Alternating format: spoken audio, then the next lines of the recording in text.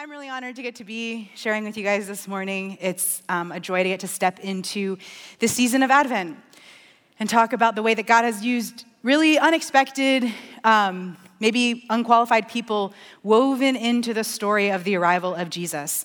Over the last few weeks, we've been telling these stories of these people who maybe you wouldn't have expected to necessarily be involved in the arrival of Jesus, but they are called actually by name in his lineage. And so who they are and what God was doing in them and through them is very intentionally woven into Jesus's arrival.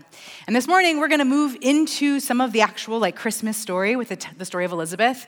And we're going to not just look at her story, but the story of kind of the stories that are happening around her as well. We're going to look at the full story of God, like the one that starts in chapter 3 of your Bible.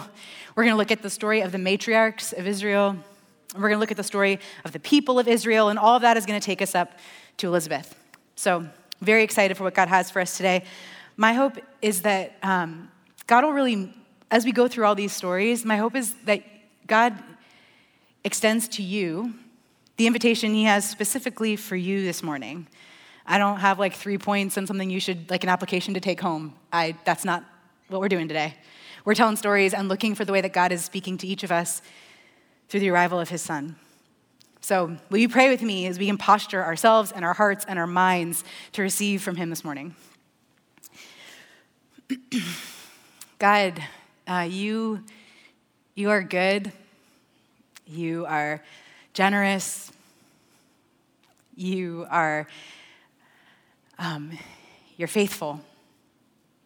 And so this morning, God, we come to you with whatever it is that we each have our own stories we bring into the room. God, I pray that this morning you would give us the ability to entrust you with our stories, with where we are at, and to invite you to come and to take hold of those things with us and for us. That we would be prepared and ready to respond and receive to what you highlight and to what you invite us into by reading your word and looking at the stories of faithfulness and goodness that you've extended to your people for so long. God, would you meet with us today? In Jesus' name, amen. So we are in Advent. Advent is about waiting. Waiting is my least favorite thing in the whole entire universe. I hate it with a fiery passion. The only thing I hate more than waiting is waiting wrongfully or waiting without purpose, like when you're at the DMV. And there's 6 lines and you have to discern which one you belong in, and then you wait for your 4 hours and you get there and they're oh, actually, you need your birth certificate, your mother, your father, and 3 cousins to be here when you do this for you to be able to get it done.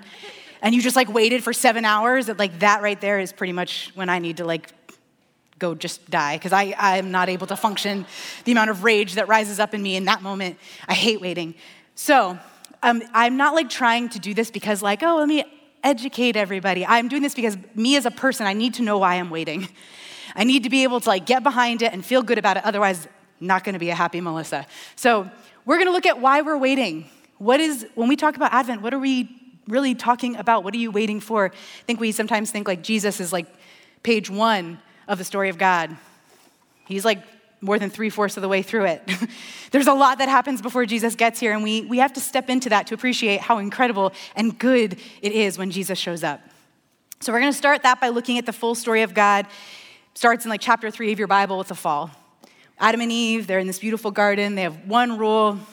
The enemy comes, the serpent comes, deceives Eve. They break the rule, and God has some really strong words for the serpent. He says there'll be enmity between you and the woman, and she will give birth to an offspring that will crush you. And you will strike his heel, but he will crush you. And so from that moment, we begin this waiting for the healing and renewal and redemption to come to make right what this serpent has made wrong, what the enemy has made wrong. The enemy has brought brokenness and sin and destruction into God's beautiful creation, and God says, I'm coming after you. It's coming. So that begins our story of waiting. We fast forward a few chapters and we meet this guy, Abraham. Abraham and God have begun to have some conversations, and Abraham has been faithful and obedient, and God makes a covenant with Abraham. He says, I'm going to take you to a new land. I'm going to bless you. I'm going to make you the father of a great nation. I'm going to actually bless the whole world through you. And Abraham is well, that sounds pretty cool. Thing is, got this wife, Sarah. We're both pretty old. never been able to have kids, and you're talking about like making a great nation. Just want to make sure you understand, like that's not really been our track record thus far. And God's like, I'm doing it, don't worry. Wait a few years, Sarah has a baby, Isaac. So Isaac marries Rebekah. God reaffirms this promise to Isaac. You will be a great nation. I'm going to bless the world through you. I'm going to like make you the father of, like I'm continuing what I'm doing. Rebekah also cannot have children. And God intervenes in Rebekah's body and she has twins. We have Jacob and Esau. God reaffirms this blessing to Jacob. He says, I'm going to make you the father of this great nation. I'm going to bless the nations through your offspring.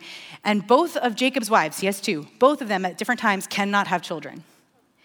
And so you might think at this point in the story that you'd be like, God, if you want to build a nation, maybe you go to a family that's not having these kinds of problems repeatedly, right? It's not like one, it's every single time. And so the first thing that we pick up about when God makes promises is that they are not hinged on what people can do. They are only hinged on what God can do. God's promises start with something you and I and Abraham and Sarah and Rebekah and Rachel and Leah and Jacob and Isaac that none of them can come up with except by relying on God. The model woman for the people of Israel is going to be marked by a total dependence on God. So, Rachel and Leah do have children. Jacob's name is changed to Israel. His children are going to be called the tribes of Israel. These children are going to become the people of Israel. They are going to now begin this process of pursuing, following God-ish. They're not good at it. They like mess up a lot, just like constant problems, nothing but problems. And God continues to reaffirm and like double down on this promise. Even though you're unfaithful, I said I'm going to do this, I'm going to do this. And he actually like sharpens and clarifies the picture of what these promises are. Because he said, I'm going to bless the nations through you. I also promise that like I'm coming to to overcome sin and death and destruction. It's going to look this way. I made a covenant with Abraham. I'm going to make a new covenant. This salvation that's coming is going to be born of a virgin. He's going to be called God with us. There's going to be someone who actually comes ahead of him and prepares a way for him in the spirit of Elijah. That'll be relevant in a minute. That this Messiah who is coming, that he's going to be a suffering servant, but he's also going to be a king. He's going to bring justice and healing and renewal. And so we have pretty much the entire Old Testament is these prophets and these prophecies and these miracles and these signs that are like building and pointing towards God has promised that redemption, renewal, salvation is coming, that God is going to bless these people, the people of Israel. This blessing is coming. You've been in exile and enslaved. You're going to you're going to have justice. You're going to have a place where I've called you. You're going to be able to be who I've called you to be. It's coming. When we get to the end of the Old Testament, and it's not here, and it's 400 years of quiet, of nothing. And we pick up after these 400 years in Luke's account with a story of Elizabeth and Zechariah. So this is the waiting that we step into. Now, if you were with us for Advent last year, I spent like 16 minutes reading the book of Luke in the dark. So sorry. Not going to do that again. Learned my lesson. I'm just going to read a few verses from Luke 1, and I'm going to kind of cliff notes through the rest. So if you have your Bible, if you want to grab a Bible in front of you, it'll be up on the screen. Luke 1, we're going to start in verse 5. In the time of Herod, king of Judea, there was a priest named Zechariah, who belonged to the priestly division of Abijah. His wife Elizabeth was also a descendant of Aaron. Both of them were righteous in the sight of God, observing all the Lord's commands and decrees blamelessly. So pause right there. Luke stacks so much in just those few verses. One, Elizabeth and Zechariah, they are part of the nation of Israel. So they are in this waiting. Because if they follow the decrees and the laws of God, they also know his promises. So they are holding out hope for someone coming that is going to save them, that is going to make a way for them, that is going to reconcile and redeem and renew them. They know that waiting. They're in it. In addition to that, if you look at verse 7, it says, but they were childless because Elizabeth was not able to conceive, and they were both very old. So not only are they living in the waiting, the longing of their people, Israel, but they wait, and they're like living in their own waiting because they long to have a child and are unable to. And they're very old. So it's been a lifetime of waiting and longing. So Zechariah one day is working in the temple, And an angel comes to him and says, Zechariah, good news, man, you're gonna have a baby, Mazel Tov. Like, not just any baby, this is a big one. Like, your baby's gonna be the one that like says the Messiah is coming in the spirit of Elijah. Like, yeah, this is not just like you wanted a baby, you get a baby, but God also had this plan. The baby's part of the plan. Like, look at, like the angel's just like such a hype man. He's like, yeah, it's happening. And Zechariah, being a fairly reasonable person, is like, are you sure? Because like my wife's old. Like we've kind of wanted this for a long time. It's never really happened. He's just trying to kind of feel the thing out. And Gabriel's response, the angel Gabriel's response is like my favorite thing in scripture. You can look at it. It's just a few verses later, but almost word for word, he's like, I'm Gabriel. I work for God. I told you what he told me to tell you. You don't get to talk anymore.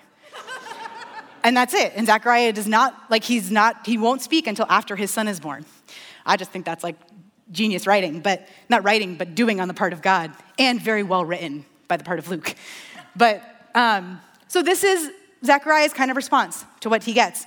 Elizabeth, on the other hand, Luke kind of fast forwards a little bit, and the next time we kind of hear from Elizabeth, she's 5 months pregnant, so that happened. And what she says is, the Lord has done this for me. I'm in verse 25. The Lord has done this for me. In these days, he has shown his favor and taken away my disgrace among people. And again, there's just so much packed in this little verse, because I think about Elizabeth, who, like we said, she knows the story of her people. Even today, if you are Jewish or you grew up in a Jewish home, knowing the patriarchs, Abraham, Isaac, and Jacob, that's like knowing the Pledge of Allegiance. You just know it. Abraham, Isaac, and Jacob, it's like your people. So for Sarah, she knows the stories, not just of Abraham, Isaac, and Jacob, but of her matriarchs, of Sarah, Rebecca, Rachel, and Leah. And she knows that Sarah was an old woman, and that God made a promise that she would have a child, and that God miraculously came through on that promise. And that because of that, Elizabeth's here today. And so when she says, in these days, it's like one of these moments where we're like, God, I know you used to do those amazing miracles back then, but today, in the olden days, you did those crazy, amazing things, but it's been 400 years and we haven't seen anything. And today, I get to experience this. In these days, God is doing this incredible thing that, what? Old ladies having babies, that happens still? That's amazing. And we get to see this little peek of Elizabeth's hope and her joy and her belief. She's in the middle of her pregnancy. She hasn't seen this baby yet. They don't have sonograms or modern medicine. She's as much still waiting as she ever was. But it's she bolsters her belief that God would do this thing to what she has seen him do for her ancestors, to her matriarchs, and says, God has done this for me. He's removed my disgrace. Just clinging to this belief that God will do what he says he will do. Meanwhile, her relative Mary is over having her own kind of crazy pregnancy story, which you probably know way more about. That's a whole other sermon. But the angel tells Mary, listen, your relative Elizabeth, she's actually 6 months pregnant. For no word of the Lord will ever fail. Again, the angel's just hyping it up. He's like, isn't it amazing? Everybody's having babies. The moment is here. We've been waiting for 400 years. So we get into verse 39. It says, Mary gets ready in a hurry. She goes to the hill town in the country of Judea, where she enters Zechariah's home, and she greets Elizabeth. And when Elizabeth heard Mary's greeting, the baby leaped in her womb. And Elizabeth was filled with the Holy Spirit. In a loud voice, she exclaimed, "Blessed are you among women, and blessed is the child you will bear. But why am I so favored that the mother of my Lord should come to me? As soon as the sound of your greeting reached my ears, the baby in my womb leaped for joy. Blessed is she who has believed that the Lord would fulfill his promises to her." This is the most pregnant moment in total pun intended. The birth of so much promise is right there. God promises, chapter 3 of the Bible, I'm going to crush destruction. The fulfillment of that is in the room. God promises Abraham, I'm going to make you the father of a great nation. I'm going to bless the world through you. Literally, Abraham's descendants standing in the room about to fulfill that promise. A promise to the people of Israel, I will come for you. I will redeem you. The fulfillment of that is in the room. Elizabeth, I'm going to give you a child. And your child is going to be the one who's going to announce and foretell that the Messiah has come. And from the womb, John the Baptist, in utero, is the Messiah's here. So much promise just happening in this moment. It's insane. You should be more excited about that. It's very exciting. Yeah, you can clap, guys. We're not good at the clapping, but you can clap. There's a lot happening here. And this promise, all of these promises, they point us to the fact that God's promises are a big part of this story. They're like the engine of this story. And so we have to talk about God's promises. And when we talk about promises, we have to realize that they don't happen in a vacuum. The reality is you do not need a promise for something you already have. Promises come when there is longing, pain, ache, need. It is into a broken, violated world that God promises that he is coming to make things right. It is to a family that would have otherwise disappeared that God promises legacy and blessing. It is to a people in and out of exile and enslavement that God promises justice and belonging. It is to a woman who's barren, who has had a lifetime of disgrace, that God promises a child and like a justification. And so the reality is actually when we talk about promise, we have to talk about longing. And I know for some of us, when we talk about our longing, our ache, our need, there's like a knot in your chest that's already formed. Because you do live with longing. You know that ache. You wake up and it's there. You go to bed and it's there. Your longing, it's a part of you and it's a piece of you and it's heavy. But maybe for some of you, longing that idea doesn't resonate. You're like, I'm good. I mean, I have a good job. Like, I've got a roof over my head. I live in a great city. I can't really complain. But if you are a person, you have longing. You came out of the womb with it. You came out of the womb longing to be cared for, to be fed, to be held, to have your diaper changed. You came out of the womb needing. It's a part of being a person. It actually is a part of what indicates to us that like we need help, that we are like finite beings that can't do this by ourselves. Longing is like a part of what makes you human. So if you can't put your finger on it, let me like give you a few examples of things that I know I can resonate longing for. Maybe this will like jog your sense of longing. Maybe you long for a career that you feel passionately about. I just want to like participate and give to the world in a substantial way. And I want like, I'm so dissatisfied with what I'm doing. And I long for something with more purpose and good. And I long for that. I ache for that. Maybe you long for success in what you're doing. The promotion, the title, I just need to move down, like I need to continue growing in my role so that I can achieve and like be substantial in what I do. Maybe you long for community. I have spent years of my life longing for community. I moved across the country in an attempt to build my own community. I like wanted my life to be like Friends. I just wanted to like walk into a room and everyone be like, Melissa's here. Like that doesn't happen. But sometimes, maybe at one point in my life it did. I longed for that. And there have been seasons where I've gotten to experience that, but there have been seasons where I have not. Where I like feel that total isolation and loneliness of just deeply desiring to have a place where I belong and have people around me. Maybe you long to be married and you've waited faithfully and you still just do not see how that's going to happen. Maybe you haven't waited faithfully and you don't know if you deserve for that to happen. Maybe like these women that we've been talking about, you long to have a child. And you've tried all the things, all the ways, and that longing it sits with you every day. Like, God, you've done this so many times in the Bible, like in these days, like, okay, I'm ready. Why not my family? These are real longings. They are heavy. They sit on us. We wake up with them. We go to sleep with them. We take them into the room with us. They're real. And they're not bad. They're not wrong. I think we might have this like really warped relationship to longing where we feel like we have to cut it off. Or you have to shut it down, or you have to shut it up. Like God doesn't want, just be happy with what you've got. That's not God's posture. God longs. It says that he desires that no man should perish, that he longs to be with his people. If God longs, you're allowed to long. You're allowed to ache. You're allowed to feel. You're a person. It came with being a person. But like this goes back to like our family of origin stuff, right? Maybe you grew up in a family where you didn't have a lot. And so for you to want more, that was like called selfish. Just be happy with what you have. So you need to stop wanting more. Or maybe you grew up in like a family or in a tradition where longing was really tied to like your flesh. Longing became like synonymous with like sinful things, wrong things. And so you like kind of gotten the idea that any desire, any longing needed to be like shot down real quick. Don't let that grow. That'll be a monster later. Kill it now. Or maybe you've had longing, but frankly, you have just bared it for so long, and it has become so overwhelming and exhausting to carry it that you have just given up on it and numbed it out. Because to continue to carry the weight of wanting or longing for this thing is too painful. It's just easier if I pretend I don't want it, and maybe eventually I won't, and then it'll leave me alone.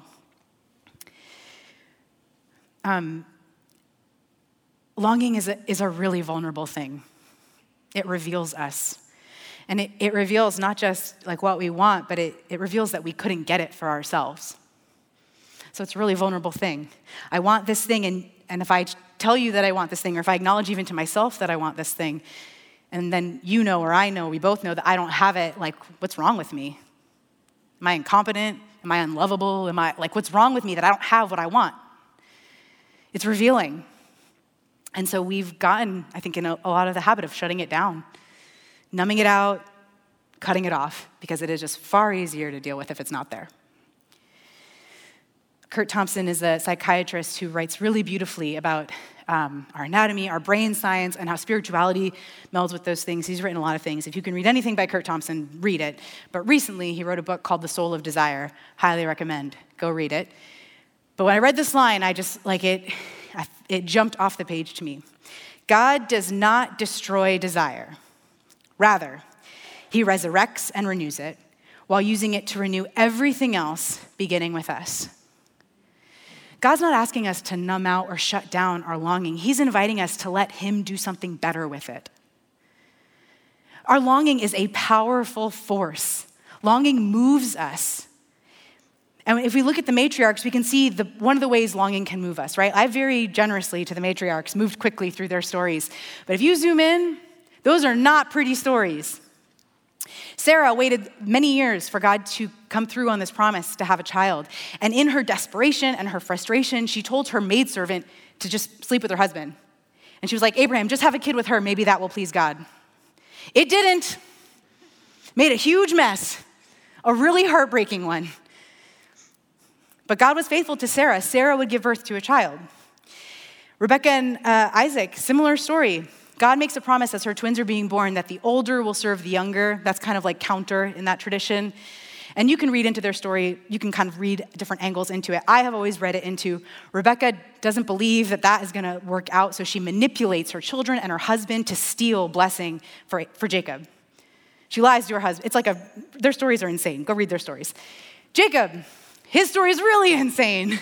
He has 2 wives. They are sisters, whose father tricks Jacob into marrying both of them, super not healthy.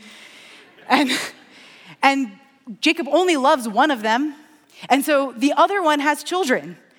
And in jealousy for the love of her husband, they are manipulating each other, stealing. It's so sick. And they torment one another, and they both end up being able to have children eventually. But the longing of these matriarchs drove them to such desperation, to such control and despair. But the other side of that is that longing can move us towards belief. Longing does not have to move us towards control. I want this thing, I need to make it happen. Longing can move us towards belief. Believing God to do what he says he'll do. Last week, Jess made this really beautiful statement. She said, active waiting is vulnerable. And all week, that statement has kind of haunted me. I'm a very visual person. I need to be able to wrap my mind around it. What is that sounds like a really good thing, active waiting, being vulnerable. I like that. I have no idea how I embody it. So God, how do I do that? What does active waiting look like? And this is what I got. And I feel pretty good about it. Active waiting, if you don't understand baseball, this might be hard to follow, but you'll get it. Active waiting is a man at first, okay? If you are a man at first base playing baseball, you are not waiting on first base. No. You are like 5 feet off the base. I have to stay in my light. You are 5 feet off the base. They asked me how far I was going to move, and I told them I wouldn't move past here. So you are 5 feet off the base, which is over there, and you're not just standing there. You are like launched, ready to run, and you are watching the pitcher with like laser focus to see when the ball leaves that glove, because when the ball does, you are going to take off for second. But it's not just active waiting. You're believing that not only is the ball going to leave the pitcher's glove, it's going to get hit by your teammate out into the outfield, and you're not just going to go to second. You're going to round second and move on to third, maybe even pass third to home. Active waiting is believing. Believing is really vulnerable because the reality is from 5 feet off base, you can get thrown out. All of your eggs are in this basket moving towards second, and the pitcher can just in a split second decide he's throwing to first. And if the ball beats you there, it's over. Believing is a really vulnerable thing. It stands to make us look like a fool. I don't know, like being a really old woman saying you're having a baby. Believing is a scary thing. It requires us to let go of control and what we can like make sense of, and to say that something bigger, stronger, better than me is the one running this. This is where we have to be really careful though, because our tendency might be to conflate God's promises with our longing. And it was hard for me this week to figure out, God, like, what is the relationship of my longing to your promise to believe? How do these like cog together to all work together? Because I know they do. I just can't figure out quite how. And here's what I think is how it works. We stand in our longing. God has promised us something. God has promised you something. God's actually promised you a lot. I don't know all of what he's promised you. I know a lot, though, of what he's promised you because it's in his word. And I'm going to throw up some basic things, some of the things God has promised you. And you might think this is really cheesy. That's a very silly thing to think. I was going to say stupid. I said that during first service, but I thought that might not be nice. That is first service, I'm sorry. If you think this is childish or cheesy, why are you here? This is who your God is. These are the things we live into. If these aren't true, if we don't cling to these, what are you clinging to? So here are some of the things that God has promised you. 1, God has promised you that what he has started in you, he will never give up on. He's going to continue it until you die. That's his promise to you. 2, he will never leave you. He will never forsake you. 3, God has promised you a life that is abundant and full. God's promised you that, a full life. That's a pretty good promise. God has promised you that nothing can separate you from his love. Not your failure, not anything else outside of you. Nothing can separate you from his love. God has promised you, if you're a follower of Jesus, his personal and empowering presence by his Spirit. You have the power of God inside you. It's a pretty big promise. God has promised you that he is trustworthy and that he keeps promises he makes. God has promised you that his grace is enough for you. So I don't know what else God has promised you, but I know that in your longing, those promises serve as guardrails or like a rope that pull us towards believing that God is with us in our longing, moving us towards what he is up to. It's like Elizabeth saying, God, I know you used to do this then, but in these days that you would do this for me, it's like she's looking back and saying, like, God, you did this for Sarah. I'm going to believe that you can do this for me. This is why in the Old Testament we see this refrain a lot, the God who delivered us out of Egypt. God even says it about himself, I am the God who delivered you out of Egypt. It's like God saying, look at my track record.